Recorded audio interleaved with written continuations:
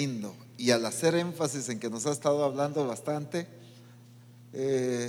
lo que quiero resaltar es la determinación de Dios en cumplir las promesas que nos ha dado, pero he estado haciendo mucho énfasis en la responsabilidad nuestra, en la ejecución de las demandas que Él nos ha hecho, para que podamos alcanzar las promesas. Y el apóstol Abraham ha estado hablando en Reforma, nuestra hermana Alicia, nuestra hermana Mari ha estado enseñando acerca de esto. Y hoy, bueno, pues acá también el domingo, ¿verdad? Y hoy quiero darle todavía un seguimiento a esto. Aunque muchas de las cosas que quiero resaltar ya sé que el Señor ya las ha dicho, pero como dijo el apóstol Pablo a la iglesia, no me voy a cansar de repetirles las mismas cosas. ¿Por qué? Porque es lo que Dios quiere que hagamos en estos días. Por eso es que me interesa hacer énfasis. Esto no es para ver cuándo lo hago. Esto es para, espero entenderlo de aquí unos 3 meses, 6 meses en el transcurso de este año. No, estas directrices son para estos días. Y ya estos días me refiero a que ya se nos acaba esta semana, pues, en que tenemos que ejecutar esto. Así que Éxodo capítulo 23, versículo 24. No te inclinarás a sus dioses, ni los servirás, ni harás como ellos hacen. Antes, ¿qué harás? Antes, ¿los qué? Al menos la mayoría. Del todo, dice, ¿verdad? Literalmente que no quede santo parado, ¿verdad? Es una expresión que usamos aquí en Guatemala. Los destruirás del todo. Fíjense ese énfasis que hace el Señor. En lugar de adorar, en lugar de servir, ustedes lo que deben hacer es destruirlos. Pero destruir la totalidad, pues. No, sí, todavía lo quiero conservar, sino la totalidad.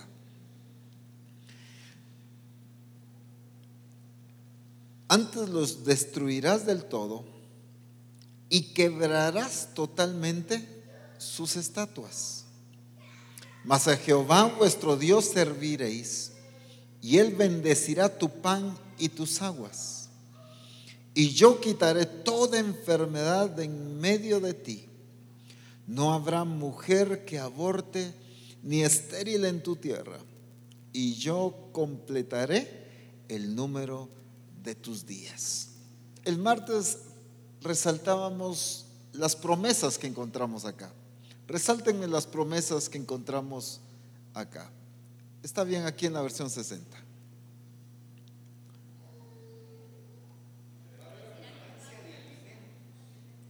Abundancia de alimentos. Quitaré toda enfermedad. No habrá mujer que aborte ni estéril en tu tierra. Y yo completaré el número de tus días. ¿Cuántas promesas se encuentran ahí? 5 promesas. Esas 5 promesas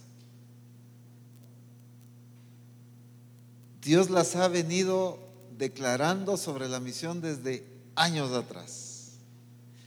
Una de las cosas que más me ha impresionado o cautivado, quizás es la palabra, de esto que el apóstol estaba hablando, es cómo en estos versos el Señor resume años de promesas, multiplicación, crecimiento, ¿verdad? Porque cuando le está hablando que nada, no va a haber mujer estéril, es que va a haber crecimiento, y que no va a haber aborto significa que los procesos de crecimiento no se van a quedar a medias. Va a haber vida. Y en el caso del pueblo, explicábamos el martes, pues habla de una multiplicación biológica, porque ese era el crecimiento que ellos tenían que ejecutar. Pero la iglesia es un crecimiento de discípulos. Y entonces la promesa en medio de nosotros es que va a haber multiplicación. No va a haber estéril en la iglesia, va a haber gente productiva en todo el sentido de la palabra. Y los procesos de multiplicación no se van a quedar a medias. Fíjese que ya estaba por convertirse la persona, pero la perdí. Fíjese que sí vino, pero se volvió ahí. No, eso no va a pasar. Porque no va a haber abortos, o sea, procesos interrumpidos, pues. En fin, hay muchas cosas. Salud. Yo completaré el número de tus días, dice. ¿Qué significa eso? En otras traducciones dice: no permitiré que mueras joven. Va a haber longevidad de vida. Nadie se va a morir fuera del tiempo establecido por Dios. De eso ténganlo por seguro. Y que cuando nos toque es porque eso fue la determinación de Dios. Ay, es que se fue muy joven. No. Miren lo tremendo de esas promesas de Dios. Y tenemos que estar, como decía el martes, conscientes de las promesas, pero también conscientes de las demandas, ¿no es cierto? De los mandatos de Dios. ¿Y cuáles son? Se resumen en dos, decíamos el martes. Quitad toda idolatría y en adorar a Dios. Ahí se resume los dos, aunque el quitar toda idolatría aquí lo especifica en varios aspectos, ¿verdad? Ahora, es importante esta etapa y por eso decía, nos quedan esos días, aunque ya el Señor nos viene hablando y sé que algunos ya han estado ejecutando y destruyendo esos ídolos y quitando esos altares de sus vidas, de sus corazones, de su entendimiento. Pero es vital que se cumpla la totalidad de esto. Así, ya quité los 3 que más batalla me daban. Pero con uno que quede vivito y coleando, ese es el problema, pues. Ese fue el problema del pueblo. Destruía la mayoría, pero dejaba por ahí, y esos volvían a tomar autoridad. Entonces, ¿qué está hablando el Señor? Nos está llevando en un proceso de destruir a los ídolos, pero en su totalidad, para que luego haya una correcta y genuina adoración. Sé que esto ya se ha hecho bastante énfasis, pero vuelvo a resaltar esto, que obviamente incluye los ídolos de madera, de yeso, de metal, del material que fuere, imágenes, pues, sea escultura, sea en fotografía, sea lo que sea, en cadenas, en lo que sea, imágenes, sé y tenemos claro que incluye todo eso. Pero tenemos que entender que no solo eso incluye la idolatría dentro de la iglesia. Y tenemos que cuidar. Alguien me preguntaba hace unos días: apóstol, pero ¿qué hago? Tengo una fotografía ahí que mire, la recuerdo y pasó esto y es muy especial, pero pues fue en una iglesia católica y representa una cuestión religiosa. Tienes que destruirlo. ¿Por qué? Porque el retener ese recuerdo, le sigues dando valor a ese momento en que tú ejecutaste, que reconociste, que en ese momento reconocías la autoridad de esos ídolos. Entonces todavía sigues conservando. Entonces hay muchas cosas. Yo no tengo el ídolo, yo no me postro delante del ídolo, pero quizá no dejo mi cadena con el tal cosa. Entonces, ¿qué? Tenemos que tener cuidado hasta en esos detalles de no tener nada de idolatría. Pero lo que quiero resaltar hoy más, solo hice un pequeño énfasis en esto, sé que me estoy quedando muy corto, pero donde quiero hacer énfasis es en nuestra conducta y en nuestro estilo de vida. Pero quiero dejar otro principio muy importante. Cuando hablamos de idolatría o un ídolo, tenemos que entender que no solamente es la imagen, es la figura, es, ¿cómo podemos decir? La estatua, pues, o la fotografía o lo que sea. Sino cuando hablamos de ídolo, estamos hablando de todo aquello que tiene una posición de influencia sobre mi vida. Estoy hablando de que me gobierna contrario a la voluntad de Dios.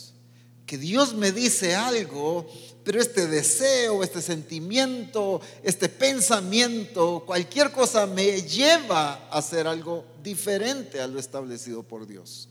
Eso es idolatría.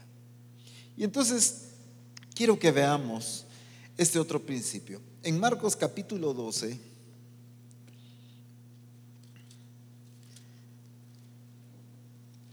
en los otros evangelios narran la respuesta de Jesús directo a amarás al Señor tu Dios. Pero en Marcos lo amplía un poquito más. Marcos capítulo 12. Leamos desde el 28. Acercándose uno de los escribas que los había oído disputar y sabía que les había respondido bien, le preguntó: ¿cuál es el primer mandamiento de todos? Pongan atención. Jesús le respondió: el primer mandamiento de todos es, ¿cuál? Oye Israel, el Señor nuestro Dios, el Señor uno es.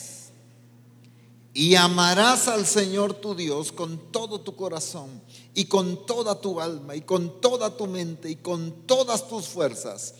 Este es el principal mandamiento.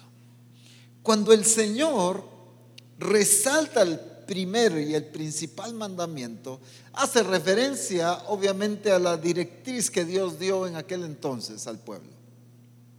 Pero esa directriz aquí está muy completa. Dice: amarás al Señor tu Dios. Sí, es cierto, con todo tu corazón, con toda tu alma, etc. Pero primero establece un punto muy importante. Oye Israel, el Señor, ¿qué cosa? Nuestro Dios, el Señor, uno es. En la Nueva Versión Internacional dice: el más importante es, oye Israel, el Señor nuestro Dios, ¿qué dice? Si alguien lo encontró ahí, es el único Señor. Oye Israel, el Señor nuestro Dios es el único Señor. Y amarás al Señor tu Dios, etc. Qué importante que establece este principio muy claro. Porque el entendimiento, la falta de entendimiento de este punto tan crucial, que parece tan lógico, pero eso ya lo sabemos en medio de nosotros. Apóstol, nosotros no tenemos duda que Él es el único Dios verdadero, ¿verdad? Parece algo tan simple, tan lógico, tan conocido ya. Pero en nuestro estilo de vida y en lo que nos gobierna a diario, hay evidencias de que no es el único Dios para nosotros o para muchos. Porque todo aquello que me gobierna es Dios. Para mí, pues, es un ídolo. Todo aquello que me dirige, que establece en mí también otra voluntad, otro propósito. Desde el principio, Dios crea al hombre y a la mujer. Y el hombre y la mujer tienen una relación directa con Dios. Para ellos, el único Dios, pues, era el Dios verdadero. Pero cuando escucharon a la serpiente y siguieron su mandato, su directriz, ¿qué pasó? Entonces ellos tuvieron otro Dios. Y ahí se erradicó todo el problema del ser humano.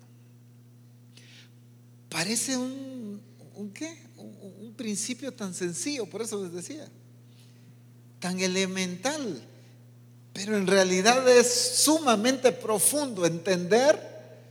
Oye, Misión Cristiana del Calvario, nuestro Dios es el único Señor.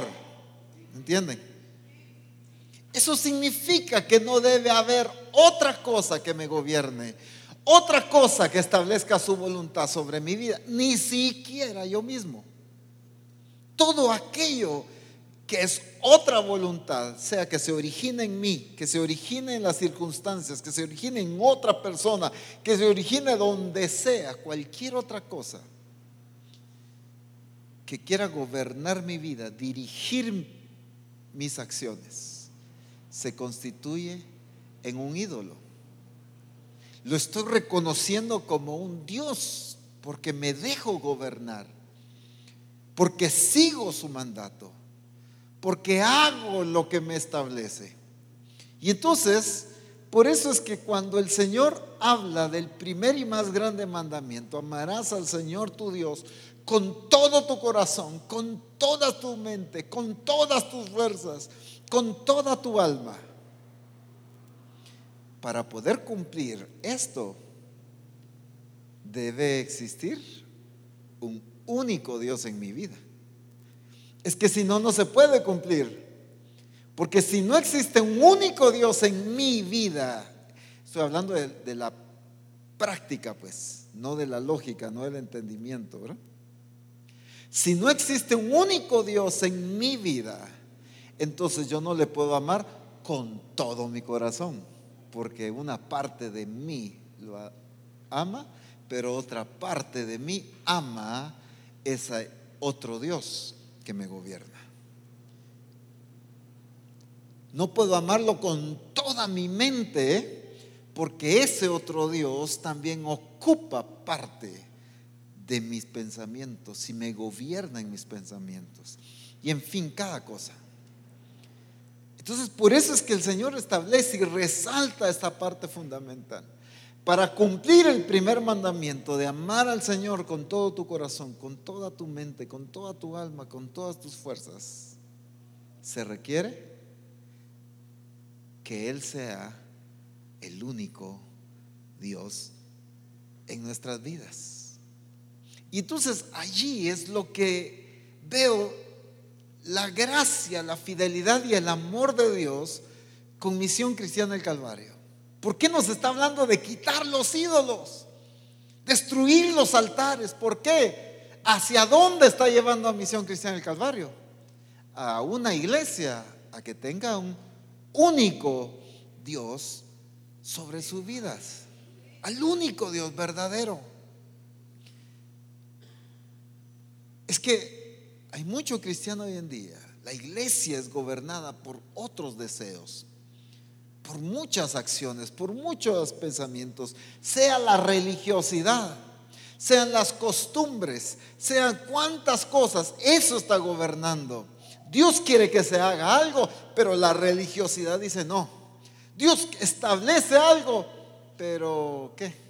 Lo light de la vida de iglesia dice no. En fin, cuántas cosas están gobernando la iglesia aparte de Dios. Y entonces hemos permitido otras cosas que estén gobernando nuestras vidas.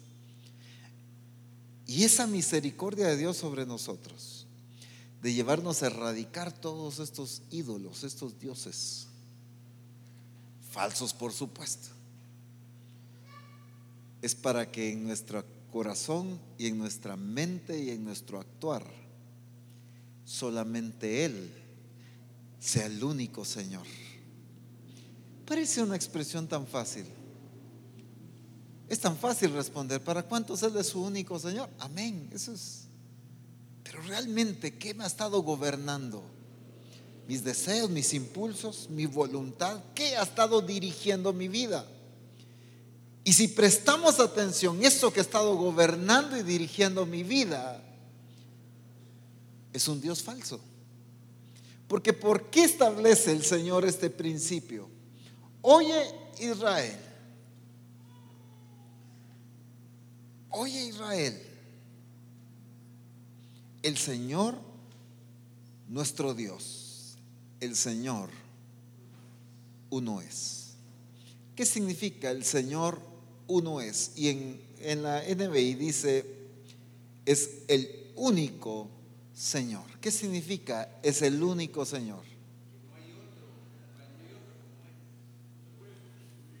No se puede sustituir, no hay otro. Pero ¿qué significa en la expresión? En la práctica, que Él es el único Señor.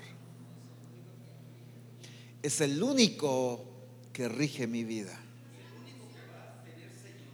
Es el único que va a tener señorío sobre mí. No habrán opciones en mis decisiones, en mi voluntad, en mis acciones. Él es el único que rige. Su voluntad se establece en mi vida. Cuando el Señor está hablando, Padre nuestro que estás en los cielos, y está hablando del establecimiento de su reino, ¿qué significa eso? Sea hecha tu voluntad, así como en el cielo, así también en la tierra, porque allá no existen otros dioses. Allá solo hay una voluntad que se sigue y se obedece.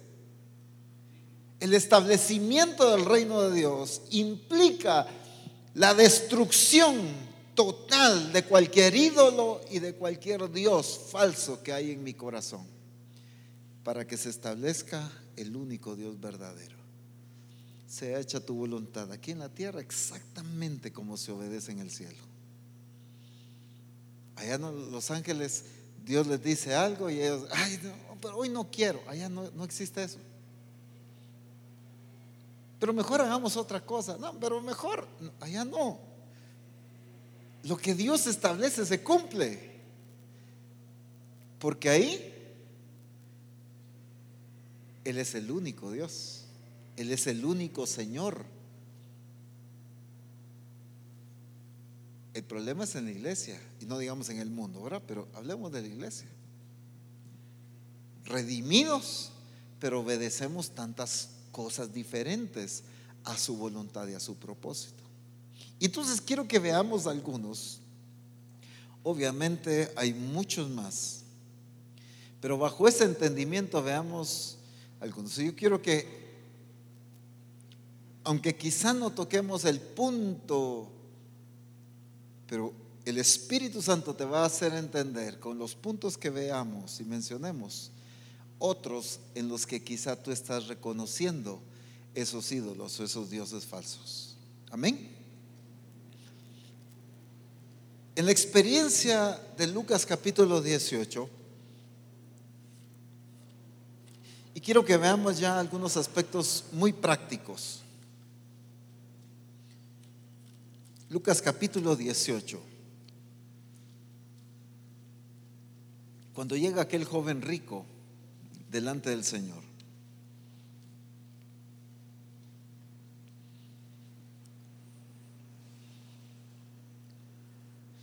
verso 18.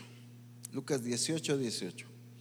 Un hombre principal preguntó diciendo: Maestro bueno, ¿qué haré para heredar la vida eterna? Versículo 20, me voy a saltar. Los mandamientos sabes: no adulterarás, no matarás, no hurtarás, no dirás falso testimonio, honra a tu padre y a tu madre. ¿Y cuál fue la respuesta de este hombre? ¿Qué ven ustedes ahí? Si lo vemos así, cumplimiento, obediencia. Está regido por la ley, por los mandamientos, ¿sí o no? Señor, eso lo obedezco. Desde mi juventud lo vengo ejecutando. Está sometido a eso. Perfecto. Entonces viene el Señor. Jesús, oyendo esto, le dijo: aún te falta una cosa.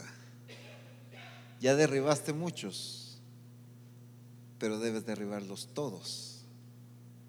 Por eso hacía énfasis en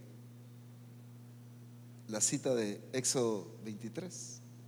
Todos, la totalidad. Aún te falta uno. Es que si lo medimos por una medida muy religiosa, muy humana, dijéramos, no hombre, ya más que suficiente. Mire, todos los que obedece por una cosita se va a quedar fuera. No hombre, que entres. Nadie es perfecto. Sacó 99 y no lo vamos a dejar por un punto. Uno no es ninguno. Si la mayoría los ha hecho bien, y no solo de ahorita, de esta semana, desde su juventud los viene cumpliendo, todos estos, solo es uno. Ha sido fiel en todo lo demás, en la mayoría. Pero el Señor, ¿qué estaba demandando de él? Y entonces por eso le dice, Jesús oyendo esto le dijo, aún te falta una cosa. Vende todo lo que tienes y dado a los pobres, y tendrás tesoro en el cielo, y ven y sígueme. Parece un poquito rara la respuesta del Señor debido a la pregunta que este hombre hizo. La pregunta era: ¿qué he de hacer para heredar la vida eterna? Y el Señor lo manda a vender sus posesiones. ¿Desde cuándo? ¿Qué era lo que el Señor estaba llevándolo? La pregunta es: ¿qué he de hacer para heredar la vida eterna? ¿Y por qué lo manda a vender sus posesiones? Porque habían muchas cosas que este hombre tenía controladas en su vida, puede decir así, espiritual, en su obediencia a Dios. En todas estas áreas obedecía y estaba honrando a Dios. Pero para heredar la vida eterna, todavía tenía que deshacerse del último Dios que lo gobernaba. Y entonces, ¿qué pasa? Entonces él, oyendo esto, estoy leyendo el verso 23, se puso ¿qué? Muy triste, porque era muy rico. Porque era muy rico. En los otros evangelios dice porque tenía muchas posesiones. Entonces viene el Señor y le da un mandamiento: vende todo lo que tienes y dáselo a los pobres. ¿Y qué pasa aquí con este hombre? Hay un conflicto aquí. Ha obedecido, se ha sometido, ha honrado a padre y a madre. Hay cuántos mandamientos ejecutados, cuánta fidelidad expresada. Sin embargo, él no había entendido que las posesiones lo estaban gobernando. La riqueza lo gobernaba a él. Y entonces por eso es que el Señor, no es que para heredar la vida eterna tienes que vender tus posesiones, en el sentido de que solo gente sin posesiones va a heredar la vida eterna. No estaba hablando de eso, sino lo estaba llevando a una renuncia de lo que lo gobernaba a él. Es que Jesús tenía discípulos ricos, ya hablamos de eso. José de Arimatea, el hombre que compró la tumba donde fue sepultado Jesús, dice la Escritura, era un hombre rico y era discípulo de Jesús. Jesús tenía gente con posesiones, pero no gobernado por las posesiones. El asunto de este joven rico era que tenía posesiones, pero había permitido que las posesiones lo gobernaran a él. Y entonces por eso la demanda del Señor era: vende todo lo que tienes, deshazte de ese ídolo, de eso que te gobierna, y entonces puedes seguirme. Es que la Escritura dice: cualquiera que no es capaz de renunciar a todo lo que posee, no puede ser mi discípulo. ¿Por qué? Y cualquier legalista o religioso rápido lo puede entender mal. ¿Y entonces qué? Tenemos que ser pobres. ¿Y entonces qué? No puedo tener nada. No, eso no está hablando el Señor. Renunciar a darle el primer lugar a otras cosas, que las posesiones o las riquezas te gobiernen. Por eso es que la Escritura dice que nadie puede servir a dos señores, y está hablando de Dios y de las riquezas. Nadie puede servir a dos señores. ¿En qué posición está poniendo las riquezas? Cuando te dejas gobernar por ellas, entonces las constituyes en tu Dios, en tu Señor. Cuando Dios te dice algo, pero dices, no, tengo esto, no, esto no lo suelto, pero esto me dirige, no, esto, y entonces ya te dejaste gobernar por él. Cuando Dios sí te quiere bendecir, definitivamente hay mucha promesa de Dios de abundancia y de bendición, pero el asunto es dónde ponemos nuestra confianza. Y en la Escritura encontramos otro ejemplo en Lucas capítulo 12, versículo 15.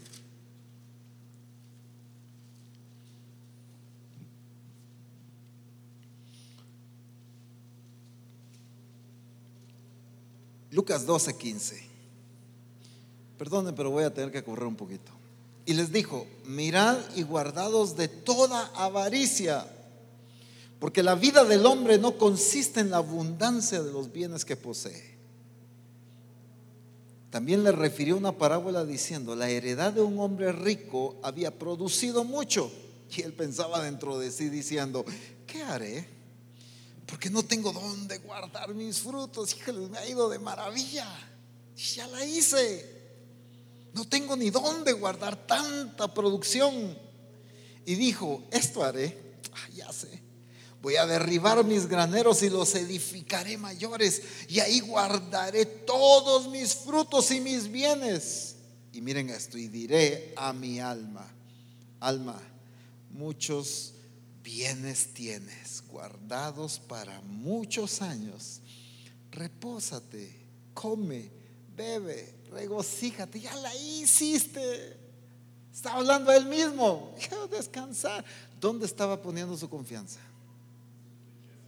En sus riquezas, en sus bienes. No es que Dios no te quiera dar bienes ni riquezas, eso es claro.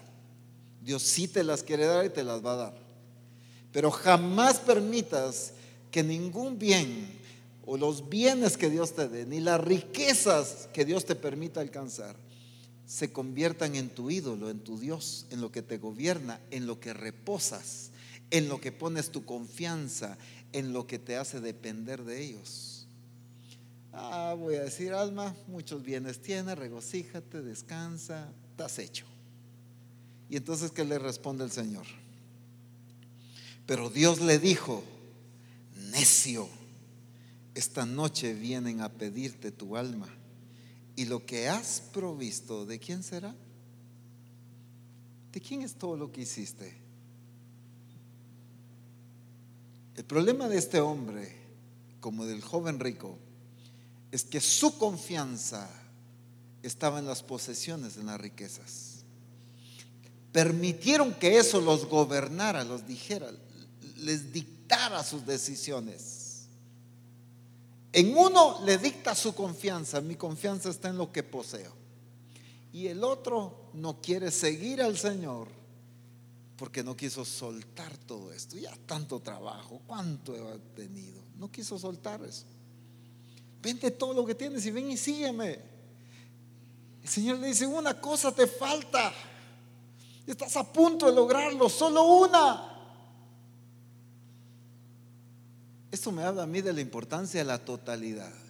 ¿Y por qué el Señor nos ha estado haciendo tanto énfasis en derribar los ídolos, los altares? Porque no quiere que lleguemos a esta etapa del Congreso todavía con una cosa que nos haga falta. Pero apóstol, pero si mire, ya derribé la mayoría, ya en muchas cosas ya la sometí delante del Señor, solo es una. Vende todo lo que tienes, hasta que no te deshagas de ese ídolo, no puedes seguirme. Y entonces este hombre se fue. ¿Por qué se fue? ¿A qué obedeció? ¿Por qué fue gobernado? Por su amor a sus posesiones, por su amor a la riqueza. Eso lo gobernó. Y entonces por eso resaltaba hace un momento: cualquiera que no es capaz de renunciar a todo lo que posee. Está hablando de la renuncia al gobierno, a la renuncia a que eso me dirija, a la renuncia a que esto es más importante que Dios, a que esto le doy la prioridad de mi vida antes que Dios. Por eso hoy en Misión Cristiana El Calvario, el Señor nuestro Dios el Señor uno es. Uno es el único Señor. Y entonces no es las posesiones que deben regirme, no son las riquezas las que deben regirme. En Filipenses capítulo 3, verso 18 al 19, la voy a leer de una vez en la NBI.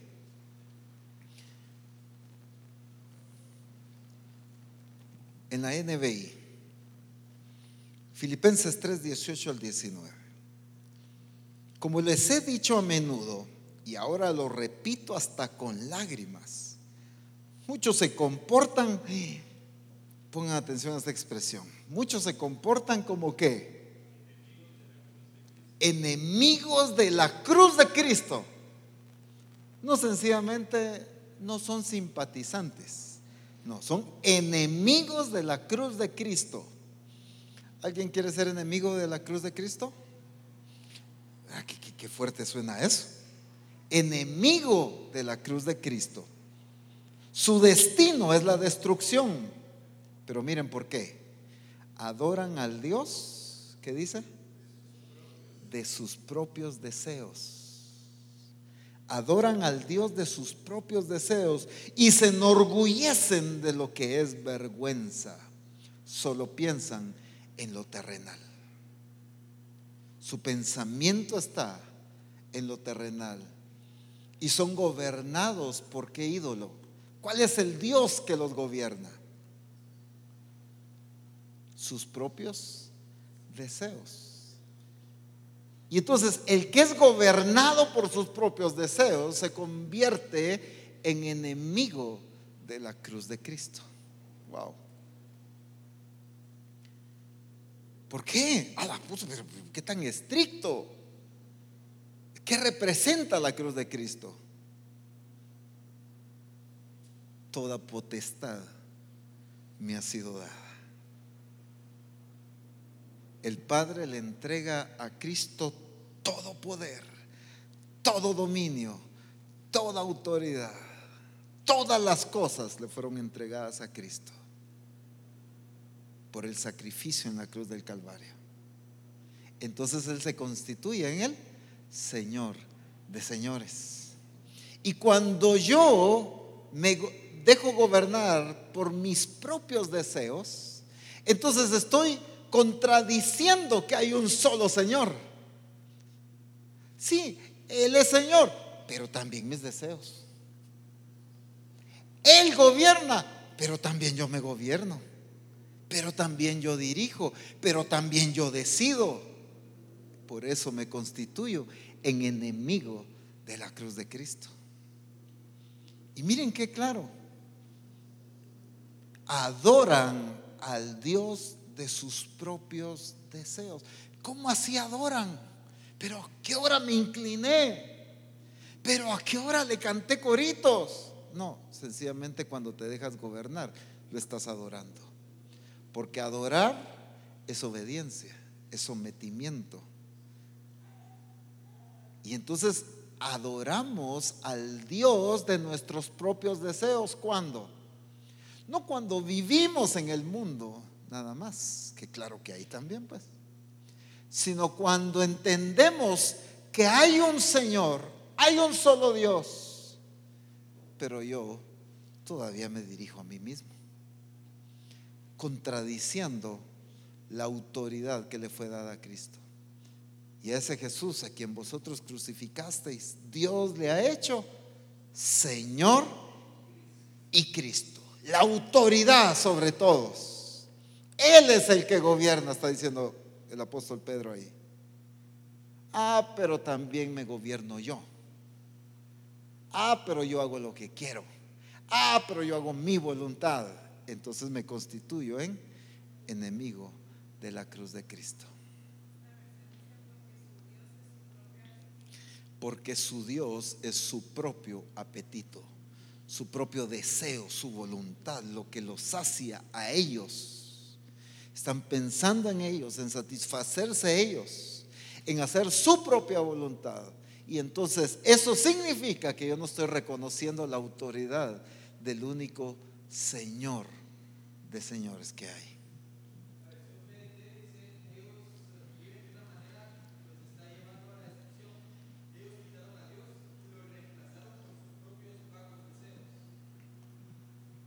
Ellos quitaron a Dios y lo reemplazaron. Permíteme un segundito. Allá puede haber otro trono, pero en este trono pongo mis propios deseos. Eso hace todo aquel que se deja gobernar por sus propios deseos. Quita a Dios. No, apóstol, pero sí, mire, yo lo amo, yo lo sirvo, pero es que también usted sabe que uno pues también quiere eso. ¿Qué estoy haciendo con eso?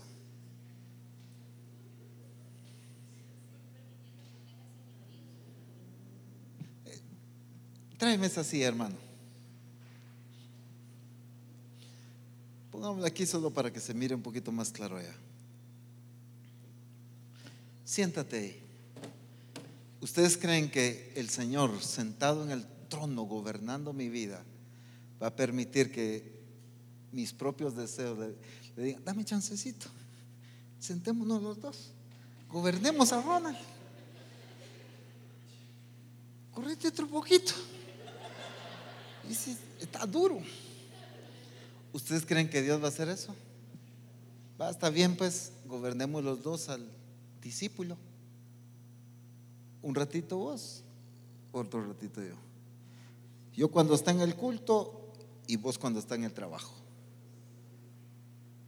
Yo cuando vamos al congreso y vos cuando estás en la familia. Eso es lo que se hace. Quitamos a Dios y termino siendo gobernado por mis propios deseos. Entonces, con razón, esto es un ídolo, porque desplazo la autoridad del Señor y me pongo yo como máxima autoridad. Qué bueno, calidad. Te amo, te sirvo, pero aquí decido yo. Eso es lo que hacemos con el Señor. Gracias, mi hermano. Otro ocupa el lugar. Y en este caso que estamos enfatizando ahorita, somos nosotros mismos, nuestros propios deseos. En el caso que mencionamos antes, son las riquezas. Es el mismo ejemplo, es el mismo principio.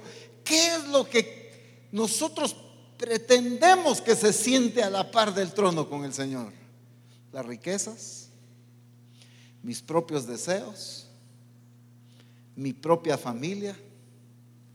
Miren lo que el Señor dijo: si alguno viene a mí y no aborrece a su padre y madre, y mujer e hijos y hermanos y hermanas, y aún también su propia vida, no puede ser mi discípulo. Y apóstol, entonces que no tengo que amar a mi papá. No está hablando de eso. La Escritura habla de amar y de honrar a nuestros padres, así que no está hablando de eso. La Escritura habla de amar a nuestros hermanos, así que no está hablando de no amar.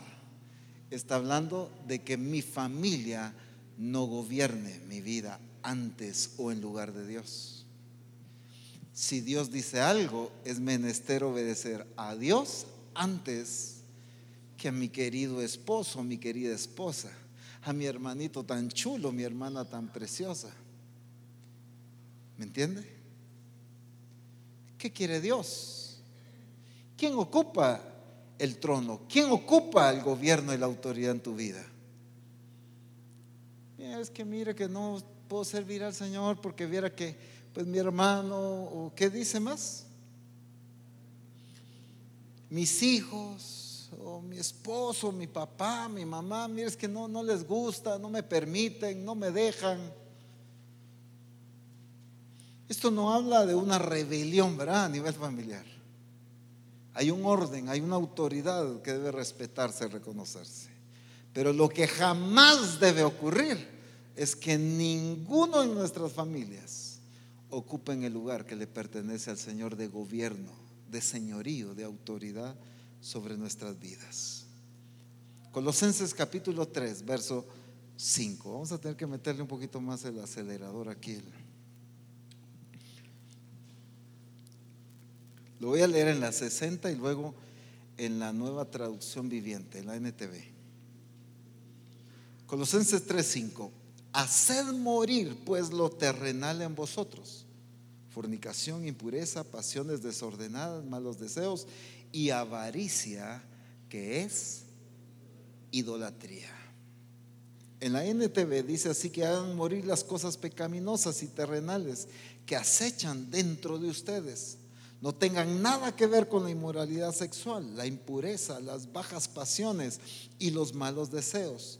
No sean avaros, pues la persona avara es idólatra, porque adora las cosas de este mundo. ¿Y qué es un avaro? Que ama el dinero. En otras traducciones habla de codicia. En una traducción me llamó la atención porque dice que acumula más y más. El que acumula, y ahí está guardando. Busca amontonar, eso es, retener, no dar, no sembrar, no bendecir a otro. No, yo quiero tener para mí. Eso es ser avaro. Y eso es ser idólatra. Porque entonces estoy adorando, literalmente dice así. Porque entonces estamos adorando. Pues la persona avara es idólatra porque adora las cosas de este mundo. Entonces, ¿qué es lo que permitimos en nuestra vida que ocupe el lugar que le corresponde a Dios? Es fácil decir, no, apóstol, el Señor es el primero en mi vida, de verdad, mire, yo lo amo, si hasta lloro cuando hablo con Él. Sí, pero las decisiones en mi vida de buscarle, de obedecerle, de cumplir su propósito, de ejecutar su voluntad, me las dicta otra cosa, no Él. Con cuánta claridad y amor nos viene hablando el Señor. Pero ¿por qué no lo hacemos? Porque hay otras cosas ocupando el trono que le corresponde al único Dios. Entonces significa que todavía hay idolatría, significa que si hay ídolos, significa que si hay altares que todavía rigen nuestra vida, que todavía están influenciando nuestra vida, contradiciendo la voluntad y el corazón de Dios. Y eso es lo que tenemos que tener cuidado. Mira Romanos capítulo 16, verso 17 y 18. Romanos 16, lo leo en la Nueva Traducción Viviente de una vez, en la NTV. Romanos 16, 17 y 18.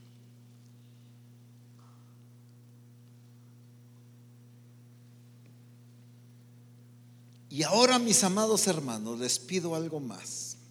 Tengan cuidado con los que causan, ¿qué cosa? Divisiones y trastornan la fe de los creyentes al enseñar cosas que van en contra de las que ustedes se les enseñaron. Manténganse lejos de ellos. Tales personas, pongan atención a esto, no sirven a Cristo nuestro Señor, sirven a sus propios intereses. No sirven a Cristo, sino a quién sirven. Entonces, estas personas que causan divisiones, estas personas que dañan la fe de otros, tienen otro Dios que se llama sus propios intereses. Son gobernados y por eso causan una división. Por eso causan ese daño, por eso afectan la fe de otros. Quizá con tu conducta, quizá con tu respuesta, quizá con tu testimonio estás afectando la fe de otros. Estás causando división en el cuerpo de Cristo, entonces tienes otro Dios.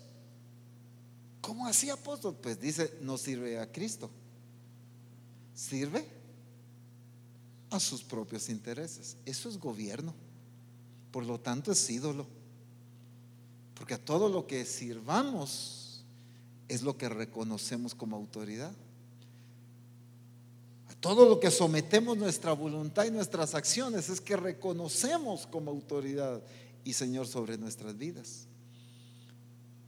Por lo tanto, el causar división y trastornar la fe de los creyentes es la consecuencia de gente que tiene otro Dios, que sirve al Dios de sus propios intereses.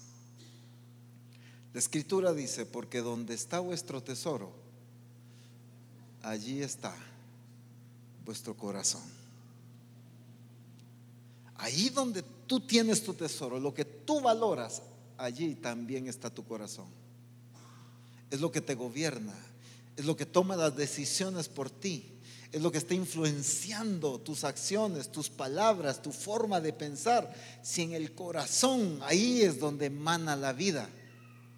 Por eso dice: sobre toda cosa guardada, guarda tu corazón.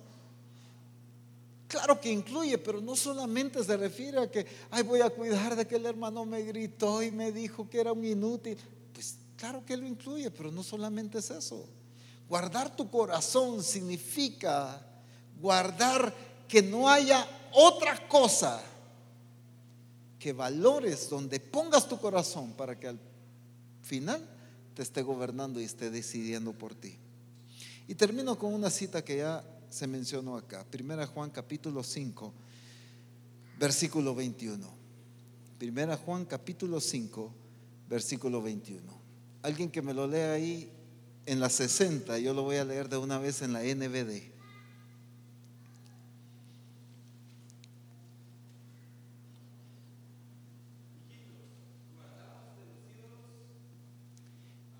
¿Guardados de qué? De los ídolos. Pues, pero ¿y ese mensaje que tiene que ver con nosotros? Si no soy de esta religión, si no soy de la otra, soy cristiano, no tengo ídolos en mi casa. ¿De qué está hablando? Ya se nos ha mencionado esto. Dice en la NVD: hijitos, apártense de cualquier cosa que pueda desplazar a Dios de sus corazones. El ejemplo que poníamos, de cualquier cosa, aquí con la silla, de cualquier cosa que pueda desplazar a Dios. No es porque entonces Dios no tiene la autoridad para mantenerse en el trono y goberna. No está hablando de eso. Está hablando que yo reconozco algo que me domina, yo reconozco y obedezco. Puede ser un sentimiento. Aquellas personas que son incapaces de perdonar y soltar algo que les dijeron, eso es porque eso los está gobernando. Y entonces eso es su Dios. No quieren soltar eso. Y es que mire que yo no puedo, yo no olvido y no sé qué. Eso te está gobernando. Puede ser un sentimiento, puede ser una emoción. Dios te dice: no hagas esto. Ay, sí, papá, pues es que usted no entiende. Es que lo amo, me ama. Y mire, ¿qué te está gobernando? Puede ser un sentimiento, puede ser una emoción, puede ser la avaricia, pueden ser las posesiones, puede ser tu familia, pueden ser tus propios deseos. Pero todo aquello que esté desplazando a Dios en el sentido de reconocimiento por causa de mis decisiones, ¿qué obedezco? ¿Qué permito que dirija mi vida? Entonces significa que lo estoy reconociendo como Dios y como autoridad sobre mi vida. ¿Qué es lo que el Señor quiere? Que entendamos ese principio fundamental. Lo digo en la aplicación que lo estuve diciendo. Oye, sede central. Oye, Misión Cristiana Calvario, allá donde nos estén viendo. El Señor nuestro Dios, el Señor uno es. Las posesiones no pueden ser Señor en tu vida. Tu familia no puede ser Señor en tu vida. La avaricia no puede ser Señor de tu vida. Tus propios deseos no pueden ser Señor de tu vida. Tus emociones y tus sentimientos no pueden ser Señor en tu vida. Sede central: el Señor nuestro Dios uno es. Pónganse de pie. Y ahí donde tú estás, inmediatamente, no te distraigas con otra cosa, inmediatamente empieza a renunciar, a destruir todo ídolo que está gobernando y tomando decisiones por ti. Incluso algo que Dios pudo haberte bendecido, tú lo puedes convertir, no porque Dios te lo dio así, sino tú lo puedes convertir en tu ídolo. Puede ser una bendición, como un trabajo, una casa, un carro, un puesto, cualquier cosa que Dios te haya dado. Pero permites que esto empiece a dirigir y a regir tu vida, entonces es idolatría. Hoy necesitas destruirlo. Hoy necesitas destruirlo. No dejes que quede nada. Antes los destruirás del todo y quebrarás totalmente sus estatuas, dijo el Señor. Antes los destruirás del todo, no dejes nada. Este es el tiempo de destruir todo. Este mensaje de Dios para Misión Cristiana del Calvario es para aplicación de esta semana, aunque toda la revelación es de aplicación inmediata, obviamente. Pero estamos hablando de este tiempo tan definido que el Señor marcó para entrar al Congreso. Así que renuncia ahí en el nombre de Jesús. Que a partir de hoy ni tu propia voluntad, ni tus propios deseos, ni tus sentimientos, ni tus emociones, ni el dinero, ni la avaricia, ni cualquier otra cosa, ni las posesiones, nada está interfiriendo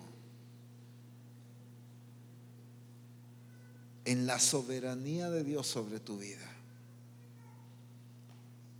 Misión Cristiana del Calvario, nuestro Dios es el único Dios. Para eso fuiste llamada, Misión Cristiana del Calvario. Para eso fuiste escogida. Para eso fuiste levantada. Y para eso el Padre se determinó cumplir su propósito. Para levantar una iglesia que su único Dios sea el Dios verdadero, no gobernado por nada más, ni siquiera por nosotros mismos, sino solamente por Él. En el nombre de Jesús, en el nombre de Jesús, en el nombre de Jesús, se destruye toda idolatría. Se derriba todo ídolo que ha estado gobernando. Puede ser hasta la pereza. Puede ser la negligencia. Todo aquello que esté dirigiendo y gobernando tu vida, que no sea Dios, es otro ídolo que tú has permitido en tu vida. Hoy en el nombre de Jesús se derriba. Somos libres ahora de cualquier idolatría, de cualquier reconocimiento de autoridad sobre nuestras vidas, aparte del único Dios verdadero. En el nombre de Jesús y por la obra del Espíritu Santo, yo declaro una iglesia libre para la gloria de Cristo. Libre para la gloria de Cristo, para la expresión de Cristo en sus vidas. Para poder adorarle como se debe, tiene que haber un entendimiento que es el único Dios, una aplicación que es el único Dios. En el nombre de Jesús, por lo tanto, se derriba todo altar, se derriba todo ídolo, en el nombre maravilloso de Cristo Jesús. En el nombre de Jesús. Señor, gracias por tu palabra. Y hoy declaro que tu Espíritu Santo seguirá dando entendimiento a cada uno de mis hermanos que están aquí congregados en la sede central, como los que nos están viendo o escuchando por internet. Que tu Espíritu Santo sé con certeza que seguirá dando entendimiento y luz para discernir y visualizar y entender todos estos ídolos y dioses que también hemos permitido que nos gobiernen. En el nombre de Jesús, Señor. Gracias, Padre. Gracias, Señor. Amén. Amén.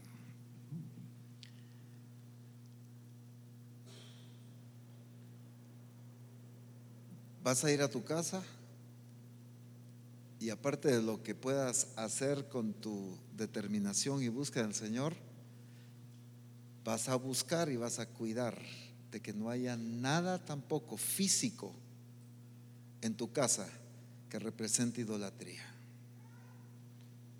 Por muy recuerdo y porque te lo dejó tu abuelita más amada y tu tío no sé qué y tu papá venerado, no importa. Si representa algo de idolatría, debes destruirlo. No pidas a un hermano que vaya y que lo destruya por ti, no, tú destruyelo si eres tú que tienes que renunciar a eso. Apóstol, ¿puedo invitar a los hermanos que vayan a hacer culto para quemar? No, destrúyelo tú. Es que eres tú el que debe renunciar a eso. Amén. Pero debes tener cuidado. Hay algunos que quizás no recuerdan ahorita, pero el Espíritu Santo los ayudará a recordar de cosas que quizás están en algún álbum fotográfico o en cajas guardadas ahí en alguna habitación, cosas que puedan representar idolatría en tu vida. Pero debes hacerlo hoy, debes hacerlo mañana más tardar. El domingo debemos venir libres para adorar al único Dios verdadero. Amén. Domingo tenemos que estar totalmente libres de eso. Amén. Bendito el nombre de Jesús. Antes de orar, doy gracias a Dios por la presencia del pastor y profeta Wilson acá con nosotros. Así que nuestra hermana Jensi también está con nosotros. Dios les bendiga. Qué privilegio tenerles ya en medio de nosotros. Padre, gracias por tanta misericordia y tanta fidelidad, por amarnos de la manera que lo haces, Señor. Lo haces tan evidente, lo haces tan claro. Tu amor es tan extenso y tan maravilloso para toda Misión Cristiana del Calvario. Y queremos responderte de esa manera, amándote por sobre todas las cosas, con todo nuestro corazón, con toda nuestra mente, con toda nuestra alma y con todas nuestras fuerzas.